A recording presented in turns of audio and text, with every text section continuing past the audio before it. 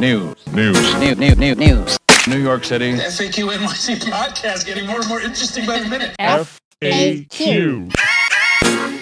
Welcome to FAQ NYC. It's your host, Christina Greer, and I'm here today with my co-host, Katie Honan. Hi, Katie Honan. Hi, Chrissy. How are you? I'm well, living the dream. Me too. I cannot wait to get into the mayoral debate that was between Eric Adams and Curtis Sliwa and get some of your thoughts on that.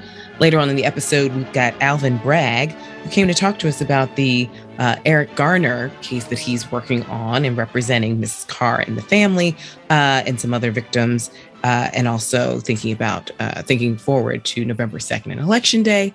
And then lastly, we have another eulogy for New York with Albert Fox-Cahn that I hope you all will enjoy. So let's jump right in. Katie Honan. Yes. There was a mayoral debate. We know that we're going to the polls on November 2nd. And before, because early voting. If we haven't done so already, I've already voted, okay? Because I'm usually busy on Election Day, so I like to vote early. But when I watched it last week with my students, I think I told you, they felt a sense of confusion and embarrassment that this is New York City, right? We're not talking about Appalachia someplace, right? We're talking about a city of almost 9 million people, billions upon billions of dollars. And they were really looking, especially at Curtis Sliwa, like, is this the best that we can find to go against someone like Eric Adams or anyone, right? Who's sort of the second man standing in this debate. The second debate seemed like it devolved into name calling on behalf of Sliwa and Adams, just kind of bobbing and weaving, smiling and just not getting in the mud. But I don't think that voters really got any new information. A lot of the questions seem to be a bit redundant and reminiscent of the questions that we heard last week. Shout out to the great moderators last week, especially. Hey, Sally. So I think I'm not worried necessarily about November 2nd, but I am disappointed at the state of these debates. And I guess before we get into the nitty gritty, as a journalist, is there any way we can make these debates more substantive? Like if you were in charge, because the world according to Katie Honan seems like it would be pretty awesome. I don't know. Maybe depends on what. I don't know. I'm kind of into it. Like Queen's Girl running the show. But if you were in charge of structuring these debates, how would you do so? And like what other ways would you get at the heart of some of these questions? Because they still seem so surface in a lot of ways. Yeah, I mean, I think, well, look, last night's debate, it did really devolve. And you had Curtis Sliwa really acting like the Curtis Sliwa we've known for years, right? The personality on the radio and on TV. It felt like I was watching the New York One segment, again, where he just kind of does the zaniest stuff, except this time he was going directly after Eric Adams. And I will say Eric Adams did have one dig. Eric Adams was being very calm about the whole thing.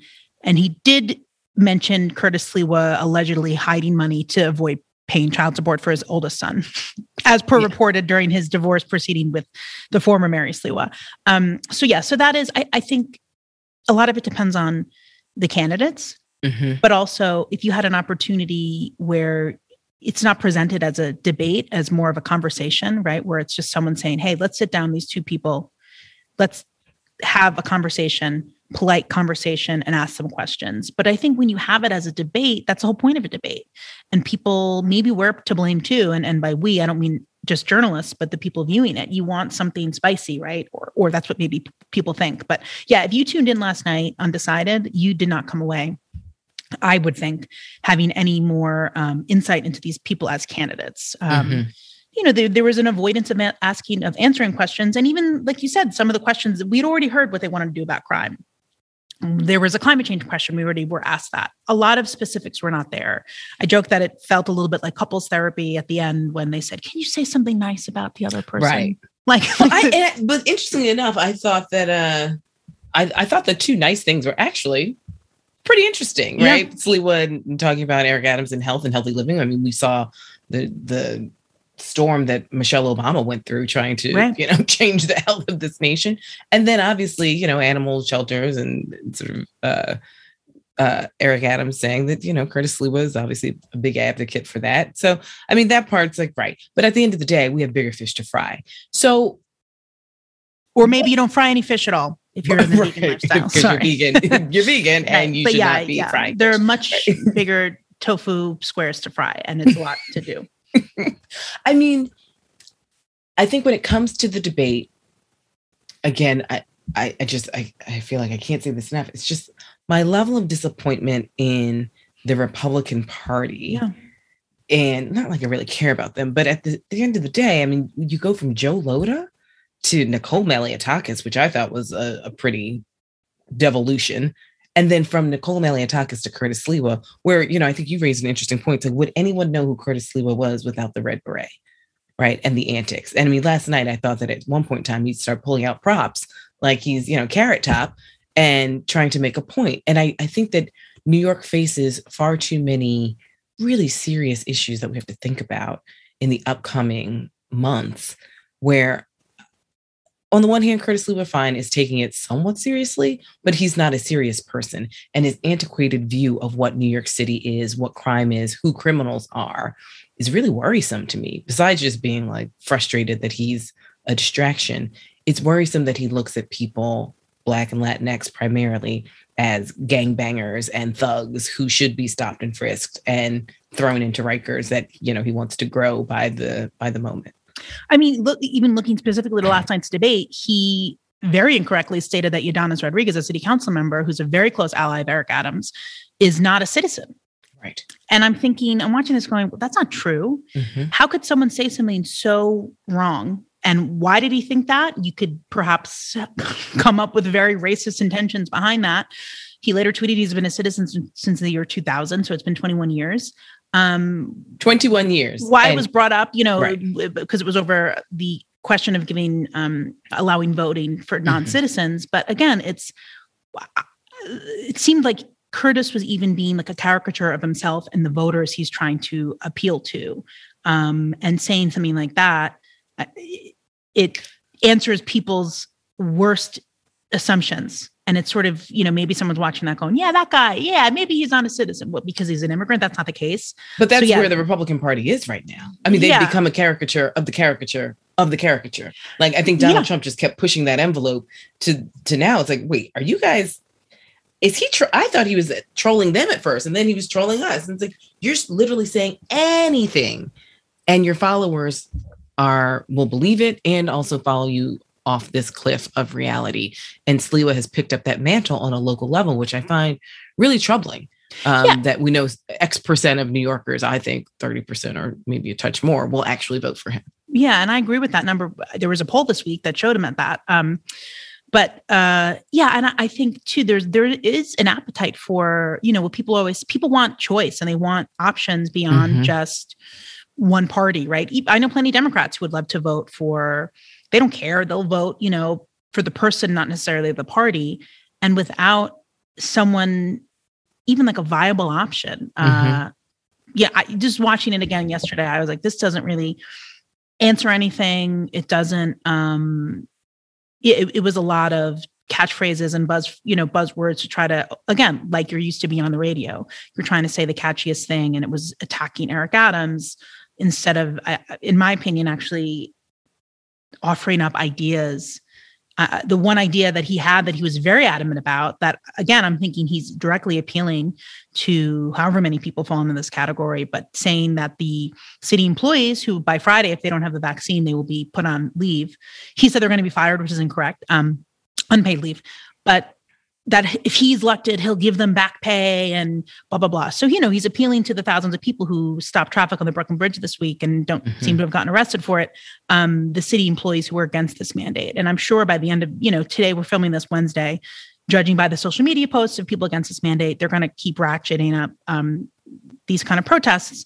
Curtis was at that protest. When he says they're going to give back pay, I think Eric Adams's response was very smart and intelligent. This is the mandate. This is what it is. Talking about the seriousness of COVID and what everyone has been through. And I agree with him. I do think that de Blasio could and should have gone through 100% unions too, right? Even if he couldn't get a full sign off, it's like, at least don't let them get caught unawares in a lot of ways. It's like, try to work with the union leadership before just making a mandate. Right. I mean, that's and even asking the mayor, this is a little bit off topic, but asking the mayor, okay, well, what's the plan if there's thousands of city employees not at work on Monday? Even he can't really offer much of a plan. Right. But yeah, so that was the debate. There's still time to vote. Remember, people can always write in a person. Right. But I mean, I think we're going to have a lot of Manhattanites and folks who didn't get Maya or Catherine or whomever who can't find it in their hearts to vote for Eric Adams. Obviously, they wouldn't vote for Curtis Sliwa, and so they'll either abstain or write in someone. But I think it's really important that for all of our listeners to take this election very seriously and tell others 100%. around you to do so. And also remember to turn over your ballot, because there are 5 ballot initiatives that are incredibly important that we all need to make sure we read, hopefully beforehand, and then go into your ballot box ready to decide one way or the other. Great. I got to vote. I got to vote. I got to find the time to vote. I voted early and got my sticker. So we've got a great episode. We've got an interview with Al Bragg coming up, and our good friend Harry Siegel was on that call. And then we have a eulogy to New York with Albert Fox-Khan. Thanks for listening. Alvin Bragg, you're not going to say so. I will. The next Manhattan District Attorney. Thank you for rejoining FAQ NYC with a different hat on right now as the counselor to the petitioners in this very special, very unique judicial inquiry that's happening right now. We're actually recording on Wednesday during your lunch break from the hearing. So can you, let's start. Can you fill us in on how this inquiry came to be, the scope of it, its purpose, what we've learned so far, and what else you're hoping to unearth, and sort of what broader things this might show in the course of it? So what started this was, Ms. Carr and other police accountability organizers pressing the mayor and City Hall and the NYPD for information going back, 7+ years when meetings didn't work and organizing and protesting didn't get all the information. And when the mayor basically said after the Pantaleo administrative hearing that the city was done, we turned to the courts and filed this action, which is under an arcane provision of the city charter, but arcane but important, allowing 5, in the language of the charter, citizen taxpayers to bring an action to, with the permission of a court, bring into court city officials alleged to have violated or neglected their duties. And so we've got, Miss Carr, Constance Malcolm, whose son Ramarley Graham was killed by the NYPD, and a number of members of Communities United for Police Reform as the petitioners. And the action is pretty straightforward. It says, we want to hear from the officials who were making decisions about discipline and not imposing discipline. We want to hear from the officers who's were at the scene and what was the probable cause for the arrest. We want to hear from officers who completed paperwork that's not accurate. We also know that Mr. Garner's medical information and alleged arrest records were put into the public domain. How that happened? We want to know about those leaks. And then we want to know about the lack of medical care at the scene. And that's what was testimony we just ended with from the lunch break. And then a whole investigatory structure. Who investigated this? Why was discipline not imposed? So that's what it is. And that's what we're in the middle of. And the judge has given us 2 weeks to explore these issues. So I think because the city's been saying, the mayor's been saying, this is put to bed, this is done in different ways for so long. And before that we have to wait until this hearing. Then the hearing happened, Pantaleo was fired. This took many years. And he said, we can't prejudge. Then it happened. And he said, now we're done. The people don't realize just how staggering some of this is. That Eric Garner was charged with an absurd felony after his death. That he'd been smuggling tens of thousands of cigarettes. that there was no IAB investigation. So even within the police department, if I'm understanding this correctly, about that absurd charge, about how this was actually dealt with. And all this comes from an officer driving by and saying, oh, I see these guys at 200 feet or so. I can tell they're selling loose cigarettes. And then this becomes a man dies. He's then charged with a crime that's totally unrelated to what happens. And as said at this inquiry, which you probably had, right? There's no, the idea is just to get the information out there for the public good. There's nothing else that happens, if I understand this right, at the end of this. But I mean, that's pretty wild. I think even people who followed this case closely might not have realized that he was charged after his death. There was really no investigation of his criminal records leaking, of how he got charged totally incorrectly with having tens of thousands of cigarettes or the rest of it. Does this point to sort of larger issues with the NYPD? And is the inquiry going to be a mechanism for opening some of those up? So that's you hit the nail on the head in that, you know, the city charter doesn't, you know, require a judicial finding. It just is, the premise is that the sunlight is a disinfectant, and we do hope that the information leads to accountability. And one thing that I think is clear is that we shouldn't just be talking about what happened in Staten Island on one day.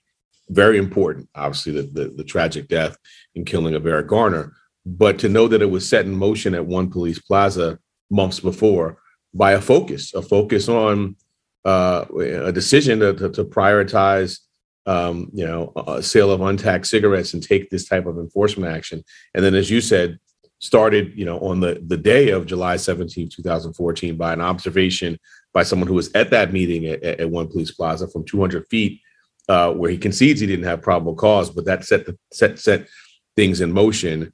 And then after the fact, you know, there was an investigation. IAB investigated, but, you know, we heard testimony. The focus was former Officer Pantaleo, and with all these other issues that need to be explored, and that's what we're doing.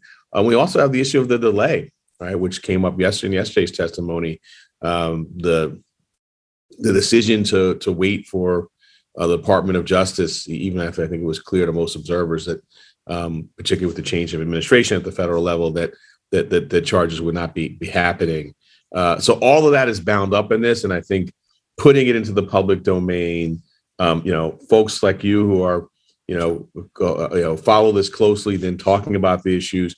And look, you know, the mayor's got, you know, he's still the mayor for, you know, a couple more months, pushing him on this. He said, I mean, you know, something that always sticks in my mind.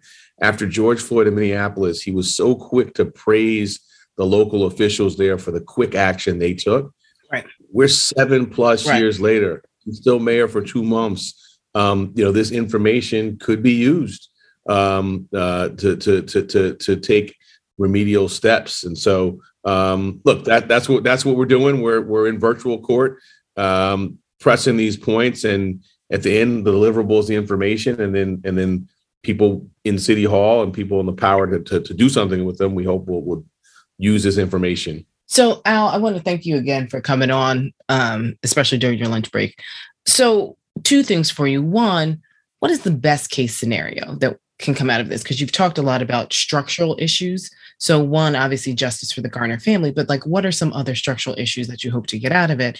And 2, you've mentioned virtual court quite a few times. Are there some possible benefits of being in virtual court, or like, what are some of the pros and cons of actually not being there, where we can have these conversations face to face, eye to eye, to really, I would say, make what happened really tangible and visceral for a lot of folks? Yeah, I'll start with the second one. You know, one of the, you know, it's been my real honor and privilege to represent these petitioners for two plus years, and in particular, you know, to see the persistence of Ms. Carr in this, you know, I think everyone, you know, this righteous, you know, pursuit that she's been on for 7+ years. And one of the most poignant moments for me was when the judge ruled that the case would be virtual. And there's a tension, right? we obviously want to be in as soon as possible. We wanted this to happen years ago to get this information. So for Ms. Carr to decide, and the court permitted her, Ms. Carr herself, to address, because I knew, we said, look, no lawyer is going to be able to capture this the way she can. And so she talked to the court and she said, look, yeah, I wanted this information before, and I want this to go forward, but I want these officers to have to come into court and the people who made these decisions and look me in the eye. And so that's what's lost. What's lost is her literal day in court. And I also think, just from questioning witnesses for so many years, it's different. If I'm in the room with you and I can, ask a question and look you in the eye too, I think I elicit a different response. You feel differently when you're taking that oath and putting your hand in the stand, sitting next to someone in a black robe versus being in your living room, maybe wearing your shorts. I don't know what they do, but I know when I'm on Zoom, I do that. So I think there's a different feel. I know there were some applications from the press this morning to do video. That was denied. If that were to be granted at any point, maybe that would be, a way to capture this that would normally be done in the court, but the court has denied that. So we can watch this, right? But I watched some of this. The virtual part to me has been very sort of weird and distressing. Like, you're showing a guy a map and he can't show you what he's seeing on the map. Yeah, same thing we all get on all these Zooms, but I can watch this. But if I was to record my screen, I would actually be committing a crime. And that just seems so weird to me. Yeah, you'd be violating the court's order. And I know there are now some press applications. She denied them. I assume that they'll be renewed, or they'll come back to her because she opened the door to some still footage. But it is hard. I mean, we've all been there, right? There are times when there's no, someone's muted and they're talking and you have to wait, or, playing. It's very distressing to watch this video. Obviously more so for Ms. Carr and the family. But we had an issue with the video. It was playing on our end, but the lawyer for the city had audio but not video, right? So we had to sort of go back. So those things, I guess they could happen anywhere, but we all know that virtually, so I think it's been a little clunky in parts. One thing that I think, as I try to be a glass half full kind of person. So while we would prefer to be in person, hopefully the streaming allows maybe people who, for one other reason or another, wouldn't have been able to get to the court to watch it. So that's a possible upside. But I know the most interested parties, like Ms. Carr, would have been there. I would have been in the court, and it would have been a very different feel. So I think that's unfortunate. In terms of the best case scenario, I think the information coming out, I'll give you the worst case scenario. The information comes out, the stenographer prints it out, and we put it in the county clerk, which is what's required by the charter, and then no one does anything. I think even just in the first 24 hours, we've learned that, and Harry said some of it, the observations from a distance, some things we knew a little bit, but now with the focus not being so much exclusively on Pantaleo, but talking about what set this in motion. I think particularly when we're having this broader conversation about safety in the city, and people are basically, there's a growing chorus, I think, still a minority chorus, but growing chorus to say that, look, we need to be, kind of going back to some of the I'll just call it what it is, that, the policing that led to these racial disparities. We hear a growing chorus for that. So I'm hoping that this is a reminder, and it's not just about that one day in Staten Island, but about a structure and decisions made at the highest level that led to, this is not a coincidence that Mr. Garner was a black man, right? This is emblematic and illustrative of, structures put in place. And I think that reminder and focusing on that, particularly in this moment when people are, genuinely having some public safety concerns, but to say that this was not the solution. So there are no top officials, I would say, who are going to be part of this inquiry. The mayor is not going to be there, the police commissioner at the time, or the police commissioner now. Is that a challenge in terms of laying out, if you will, the structural indictment rather than the one related to this specific crime? It's a challenge. So, I said the most poignant moment for me was Ms. Carr addressing the court and explaining why she wanted to be in person and why she was even willing to wait even longer to get this transparency. Another moment before the inquiry that was critical and something that we also did not win on was, we wanted the testimony of Mayor de Blasio, of the police commissioners, of the Deputy Commissioner Kevin Richardson, who was head of the DAO, which is the group that adjudicates. IAB investigates, and the DAO decides and goes forward and does the sort of administrative proceeding if it's an IAB case. So we thought that he was important. The mayor has been outspoken. He's met with the Garner family. He's talked about his personal involvement in this. So the notion that he does not have something to add here is something that we respectfully disagree with the court on, and just the structure. And in some ways, the as one of the lawyers from the officers said, he represents an officer and was deferring to a chief in terms of the timing of the testimony. And so, look, this is a hierarchical, I don't know if he said paramilitary, I think he said organization. We know the command structure. So in something that got international attention, the notion that the mayor and the police commissioners and the DAO were not involved is something that doesn't comport with what we believe to have occurred. And so we've made that argument to the court. As a lawyer, I'm an officer of the court. We're going to abide by that order. We obviously can't bring them in without the court's decision. But yeah, I think it does. I think it makes it more challenging. We're trying to elicit things from other witnesses. I think we'll be doing some things, publicly speaking, and trying to tie together things we know.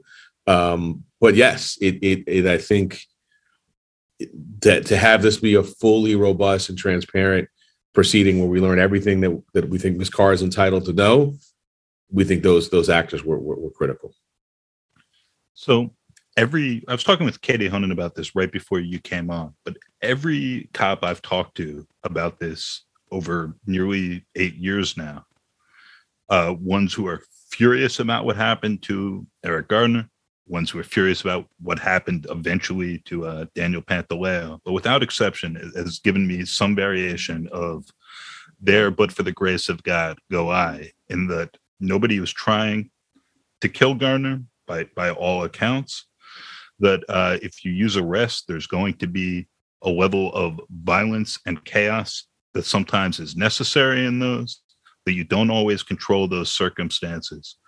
And, I've just been struck by the consistency of that and people with very different politics and starting perspectives. And I'd be interested in what you think of that and what you might say to police officers who have that concern, that if they're involved in whatever situation and they have to or think they have to arrest someone, and then something happens to that person, they then become a newspaper story and a political one and so forth, and that this discourages them from maybe doing their jobs.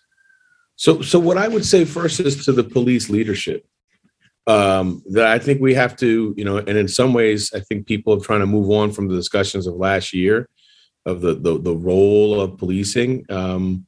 So what I've said, and look, we look at Eric Garner, untaxed cigarettes, George Floyd, a counterfeit bill that I don't think anyone has any proof that he knew was counterfeit. A lot of these, Tamir Rice, toy gun. I think we got to look at what we're, particularly in the untaxed cigarette and the counterfeit bill, what we're using police for. So the thing I find with remarkable consistency, and obviously I'm a former prosecutor, I've worked with law enforcement closely. I've never heard someone say, hey, you know what? I want to go to the police force to enforce untaxed cigarettes laws. I want to go to the police force because you know what? Counterfeit bills really is why I get up and it gets me going in the morning. I've never heard officers say that. We have real issues. I had a shooting on my block about 2 weeks ago. We need our police officers focused on that. So I think my main message is to those who lead, deciding where our resources should be deployed. And then, for those who say, well, we got to deal with order and disorder. We can't, government has so many levers and we have to use all of them. So, I'm also, I'm a visiting professor. I teach crim law, and I signed the broken windows the most recent, from one of the offers, kind of looking back, and it's really telling. It says, look, we said if there's a broken window, if you don't fix it, it may lead to a second broken window and then something else. But we didn't say to throw into jail the kid who threw the rock through the window. So we can address these issues without turning to sort of a reflexive carceral approach. When I was at the Attorney General's office, we too thought that, taxation on cigarettes was a significant issue, right? I mean, cigarettes are, so we tax them for a reason. We did something very different than the type of enforcement that we're talking about in court now. We sued two major carriers, Federal Express and UPS, who shipped thousands and thousands of untaxed cigarettes. Like, these are people who are making the money. They're real really money, facilitating it. And to give you a sense of how much real money, right? We went to court. No one died. No one's human dignity was impaired. And we got more than $100 million back for the city and state public fisc. Like, let's just do that, right? Let's just be smart about which government lever we pull, and let's deploy our police for things, sexual assault, most underreported crime in America. Guns, very serious. These ghost guns, serious. We have things that police should be doing, and I think we need to be affirming in the role for them. But this stuff, I just finished watching the video. It was one of the things we did. It is disturbing for me. I've obviously seen it before. I'm a professional. This is part of I'm used to looking at, medical examiner photo. This is disturbing. And the notion that this is how we deployed over, 5 packs of untaxed cigarettes.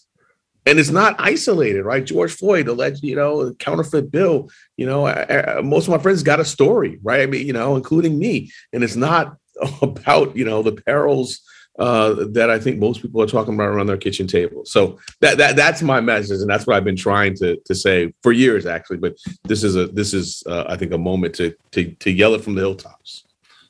Thank you again for taking the time. Last question here. So if this inquiry is meant to provide sunlight and to offer some lessons for people in positions of power in creating policy, what should this say to, hypothetically, the next Manhattan district attorney, which, unlike the AG's office, right, which is mostly a civil office, is dealing with a constant stream of criminal cases? So you mean in terms of sort of my involvement? What does my involvement in this say? Or just switching hats. When you potentially put on this new hat as the most powerful criminal law enforcement official in some ways in the city, I would argue, like, what lessons will you take from your experience working on this case and from this inquiry, and how you handle that office? Yeah, I think it's that fairness and safety are combined. They're inextricably linked. When we look at some of the studies after, an incident like the tragic killing of Eric Garner, or like George Floyd, high profile incident, you'll see in affected neighborhoods, 911 calls go down. You see an acute trust crisis. And I know from, serving as a former prosecutor, you can't make cases, and it's also intuitive, without victims coming forward, without witnesses. So, my goal is to link these two, right? To link safety and fairness. And we really can't have them. I talked to my law enforcement partners. I said, look, the person you stop today may be next week's witness and next month's victim, and you got to treat them accordingly. And so that's how we're going to govern from that perspective, which is, this case has been, like I said, a privilege to work on it. In many ways, it's kind of an extension of, I've been dealing with these issues, for really, my professional career, but also my life, growing up, being stopped myself, and asking the question of, under what circumstances should we be using police, and when should we not? And that's a question, I take into the DA's office, and obviously I won't oversee directly the police, but we'll have, the final say in terms of what enters our criminal system in Manhattan as a charge. This obviously never got that far. We're talking about you mentioned the 10,000 cigarettes in that charge, and some of the response we've heard is, well, the district attorney would have fixed that charge. So, all right, well, didn't get to that point. Someone died. And so we need to be having a larger conversation about what would the district attorney charge in any event. And is this a good use of our law enforcement resources? And so this is a conversation, this matter will end in terms of, being in court, likely next week. But the conversation's got to continue, and I'm going to take it into government with me. Okay, we need to let you go do a press conference, Al. We are so thankful. Promise you're going to come back and see us on the other side of November 2nd? Always. I love talking to y'all. I know you do. I love talking I know you do. I can tell. Well, we appreciate you. And we appreciate you representing the Garner family in such a thoughtful manner, especially because they are a proxy for so many families across the city and the country who have unfortunately had to experience similar circumstances. It's my honor. I love the fact y'all are both surrounded by books too. Y'all are so knowledgeable. Love it. It's Harry, one day I'll tell you about the conversations. Al Bragg secretly wants to be a professor, and so like a full time. I've been a professor for a couple of years, and it's a good gig, right? I told you, I when we had that initial conversation, it's a fantastic gig to be able to influence the future youth of America, or the future lawyers of America in your case. But we are so appreciative that you always make time for FAQ NYC, and we wish you the best of luck in your case, and also on November 2nd. Cool. Thanks so much. Good talking to y'all. Take care.